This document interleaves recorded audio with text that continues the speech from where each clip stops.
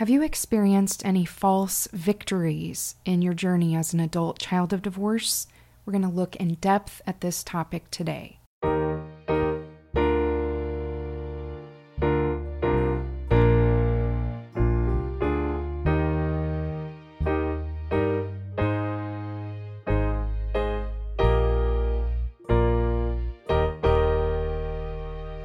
Welcome back to Heart in a Drawer, the podcast that I create especially for adult children of divorce. I am your host, Sarah Geringer. This podcast is a labor of love for me to produce for you, and I hope that it is giving you healing alongside your journey through counseling. I have said on all of these episodes that this podcast is never meant to be a substitute for professional counseling, but a supplement to that kind of healing resource. I'm receiving it myself right now, and I hope that you do too. When I started counseling, I wished that I could have had a big sister or brother to encourage me from their path a little further along where I was, and that's what I hope to be for you on this podcast. So today I'm going to introduce a concept to you based on a really creative and interesting book I read this year.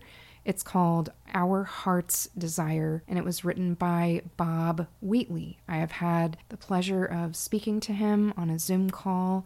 It was very encouraging, and he has lots of good tips for writers and authors on his TikTok, and I encourage you to give him a follow. I will put his links in the show notes. So I was reading Bob's book, and he was talking about how a dramatic narrative, which is used in screenwriting, plays, and books, can kind of tell the story of our lives. And it's very creative. It uses a lot of pop culture references.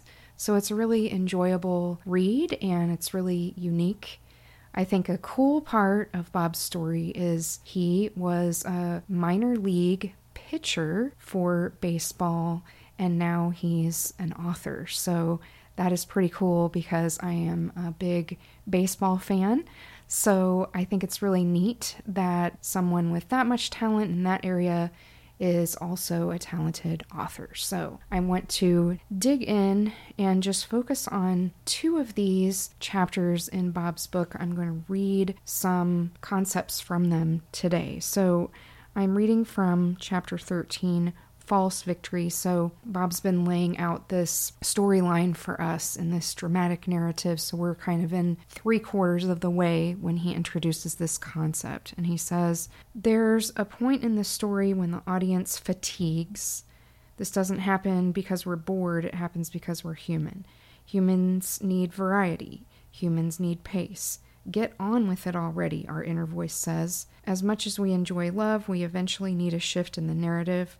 We're ready to see the hero win.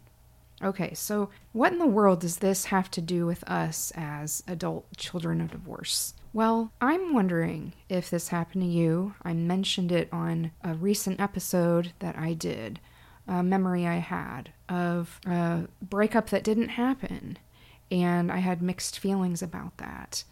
And maybe you have had experiences where there was we'll call it a villain in your family, and they were just wreaking havoc, and you were just ready for them to get out of town, right? And you didn't understand why maybe they moved out for a little while, but they came back, or they broke up for a little while, and then 2 days later they were back. And that's really chaotic and frustrating to us as children when we don't understand what's going on. And it's also frustrating for us as adults when we do understand what's going on and we're acting more like adults than the fellow adults in the picture. I have experienced this as a child. I have experienced this in my life right now. And I'm telling you, it makes you want to pull your hair out when these people, these toxic people, keep moving toward chaos and going back into it, then pulling out of it, going back into it, pulling out of it. It's just so unnerving. But when you have a stake in it because you're a family member, maybe it's in your own immediate family, maybe it's in your extended family, what do you do about this? Because I know what it's like to struggle to keep that hope alive, for justice to be served and for peace to be restored or possibly gained for the very first time ever. And it's an emotional roller coaster that we're on as children of divorce. And I don't know if you've been there, but I've been there quite a few times in my personal history, and it is exhausting. So I was relieved when I was reading Bob's book that someone is actually speaking to this dynamic. Now, he's taking a 30,000-foot view. It could apply to anybody's situation, but I think as I'm going through kind of a situation right now where I'm processing this information, it made me think about how it might apply to you if you've been hoping and praying and wishing and dreaming of the day when this toxic villain is out of the picture and they just keep coming back in due to all kinds of dysfunction. So I just want to read a little bit more of Bob's book to give you some perspective. He says, "We're ready to see the hero win. He's been tested and tried, and he's certainly proven his worth. Now, even the love interest wants him to win, and this is the moment he does, but not really. The false victory of a story is exactly what it sounds like. It's a victory that doesn't last. It has all the flavors of an actual triumph, but it is snatched up as quickly as it came. We see these false victories in Hollywood all the time." And then he goes into some examples. I love the examples that he pulls in all of these chapters. It makes the book really, really engaging. So then he continues and he says, "Even at this point in a story, with more than half of the plot behind us, there are still many questions that remain unanswered. Have the characters reached the end of their story? Is their victory final, or will the villain return? These are important things for a character to consider, but only an author can know all the answers." So I just want to elaborate on that for a second. So, of course, when you're caught in the middle of these things, like I am right now, you don't know when the end is. You really don't have any idea, but God does. God lives above time. He sees the whole picture. He knows if it's going to last another 2 years, 20 years, or if you won't see the end of it in your lifetime. But I want to give you some hope because I need hope right now where I'm at. So Bob continues, he says that peril breaks posers. By putting a hero through tough situations, an author, we can say that's God in our stories, lets us see into his heart. By observing characters in the midst of their trials, we are able to learn what they want, what they fear, and most of all, what they value. So I'm going to recap that. What they want, what they fear, and what they value. You can really refine what's important to you when you see these toxic situations happening. I've talked before about learning from negative examples, and that's something really, really useful to us.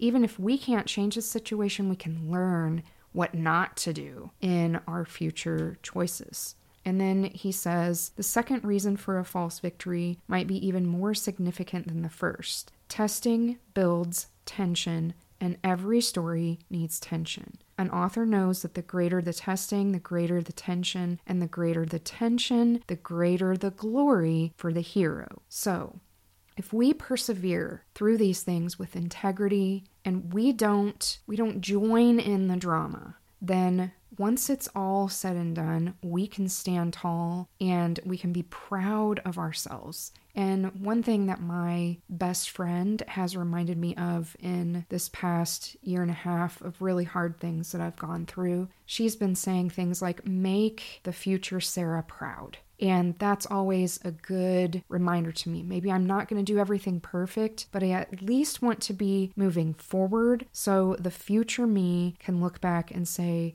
you know what? I'm proud of what I did in that situation, or more often, proud of what I didn't do.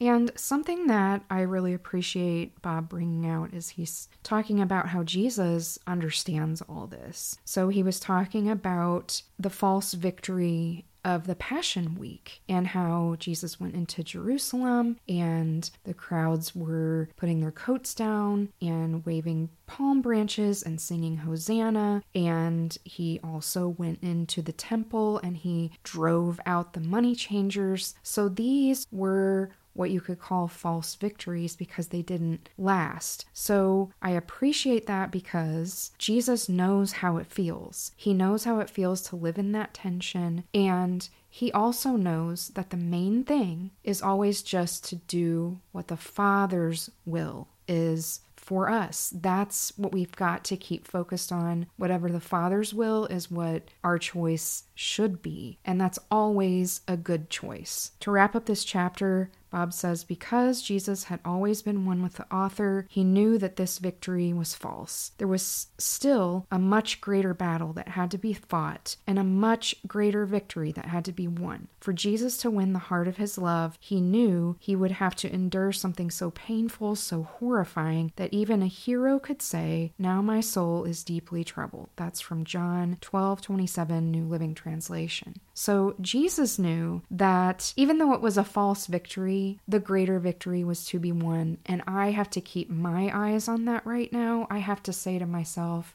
there's got to be a reason. There has to be a reason that God is not allowing the final victory to come right now. It's probably because he wants greater glory to come later. And so lately when I've been praying, I've said, Lord, I want you to end this only when you get the maximum glory from it. I can't see what that looks like, but I know that you could get more glory from this situation in waiting to answer it at the right time. Maybe now is not the right time, although I would love nothing more than for this to end right now. Maybe later is the right time for this to happen. So then another chapter that I want to talk about in his book is called The Miracle Moment. And this one truly resonated with me. And when I was having the Zoom call with Bob, I was telling him that this is where I'm at in my story. And then I'll tell you what he said after I share this. So in this chapter, it says, in dramatic storytelling, there is a tactic of plot building called a deus ex machina. According to Encyclopedia Britannica, a deus ex machina, which is translated God from the machine, is when an unexpected savior or an improbable event brings order out of chaos. So he says that originally in Greek times, a character would literally be dropped on the stage with the help of a crane, and then he would save the hero. And so that was the machine that came from above, way back in Greek and Roman plays. So he says, when we see a deus ex machina in our stories on screen, it will come after all has been lost. In fact, that is the only natural place it fits. Would we need a miracle if we maintain control? Would we need intervention if all was okay? The all is lost moment brings that loss of control, and then comes the deus ex machina. And then he talks about an example from Saving Private Ryan, which I remembered that's an excellent movie to watch. It is a war movie, so it's definitely R-rated, but it is a very powerful story. Plus, it has Matt Damon in it. He's my favorite actor. I watch anything that he's in, and I love it. I'm just going to read exactly what he says. In Saving Private Ryan, the planes arrive at just the right time, providing an improbable savior that brings order out of chaos. The battle was lost and their mission had failed, but then the angels on their shoulders swooped in. It was only upon their timely arrival that the heroes could win the day. It was truly a miracle, and at just the right time. And he says we find that miracle moment in many, many other stories. So, of course, in the Bible, the miracle moment is Jesus raising from the dead. He's resurrected on Easter morning, and that's a greater victory than anyone could have ever imagined. And all his disciples could see on Good Friday was his senseless and brutal murder, and they probably thought they were next. And they probably thought that they had wasted 3 years of their lives, and now they were going to be attacked. They had no idea that he was going to not only raise from the dead, but save all mankind from the curse of sin. So we know that's what Jesus' great victory was, and that was so much greater than those victories that we just talked about. His triumphal entry into Jerusalem on a donkey, and then driving the money changers out of the temple. That looks tiny compared to what the crucifixion and resurrection did for all of us. Here we're still benefiting from it 2,000 years later. So God always has that wider view of our situation. And when we are stuck in these situations that are just chaotic and disruptive and seem pointless, and we don't really have control over them because these other people are acting out of control, what do? We need God to intervene. We need Deus ex machina to reach down from heaven and help us. And so when I told Bob that's what was going on in my story, he just offered me a word of encouragement, and he was just saying that God is always with us. He's always with us at every stage of these stories. He never takes his eyes off of us, and that moment is always going to come. It is destined to happen for God's faithful people. He will rescue us. There are so many Bible verses that tell us about God being our defender, our rescuer, our rock. I love Psalm 18, those words, those names of God that are in the beginning of that psalm. I meditate on those when I feel down and discouraged and really just overwhelmed by my problems. It reminds me of God's unchanging character, and that gives me hope that when He knows that the time is right, He is going to reach down and make all things right. And even though that's not happening right now, I can find that perfect peace and shalom within the storm when I spend time seeking Him. Not just seeking God on my own, in my own prayer time, Bible reading, prayer walks that I take outside, but also in community with other believers. So I go to church every week, I meet with fellow Stephen ministers twice a month, and I spend time with my Christian friends because I have to have that to stay plugged in to the truth when all this chaos is surrounding me. So I encourage you to get plugged in to a local group of believers as well. So I'm going to leave all the links to Bob's book, which I highly recommend that you get a copy, and all his social media links to follow him. Also, I want to close this out in prayer because I know if you're in the middle of one of these situations, it's just difficult, and I just want to lift you up before we end today. Father God, I praise you because you care so much about us. You care about the anguish of our soul. That's what the Bible says. And these situations that we don't ask for, we don't want, these situations that just push us around, even though we don't want to be pushed around, they're exhausting to us, Lord, and we need your peace in the middle of them. So, Lord, I pray that you will be our defender. You will rescue us. You will save us. You will create a space of shalom as the Prince of Peace in our situations, even when those situations don't necessarily change. You will give us a little oasis of peace in your presence in the middle of them and in connection with other believers, Lord. And I pray for my listeners, if they're going through this hard time, that you will show them how much to engage and how much to not engage to protect their hearts and minds from letting that chaos invade them. Maybe they need to take a step back. Maybe they need to unplug from it and help them be wise, help them seek out godly counsel to know what to do and also what not to do in these situations. So Lord, I thank and praise you for your goodness to us and the way you're working in our lives, especially the way that you're working behind the scenes. We can't see it. And I thank you in advance for the victories that you've already secured in our stories down the line. We just have to be faithful to you as we wait for you to reveal those victories to us. And I pray this in Jesus' name.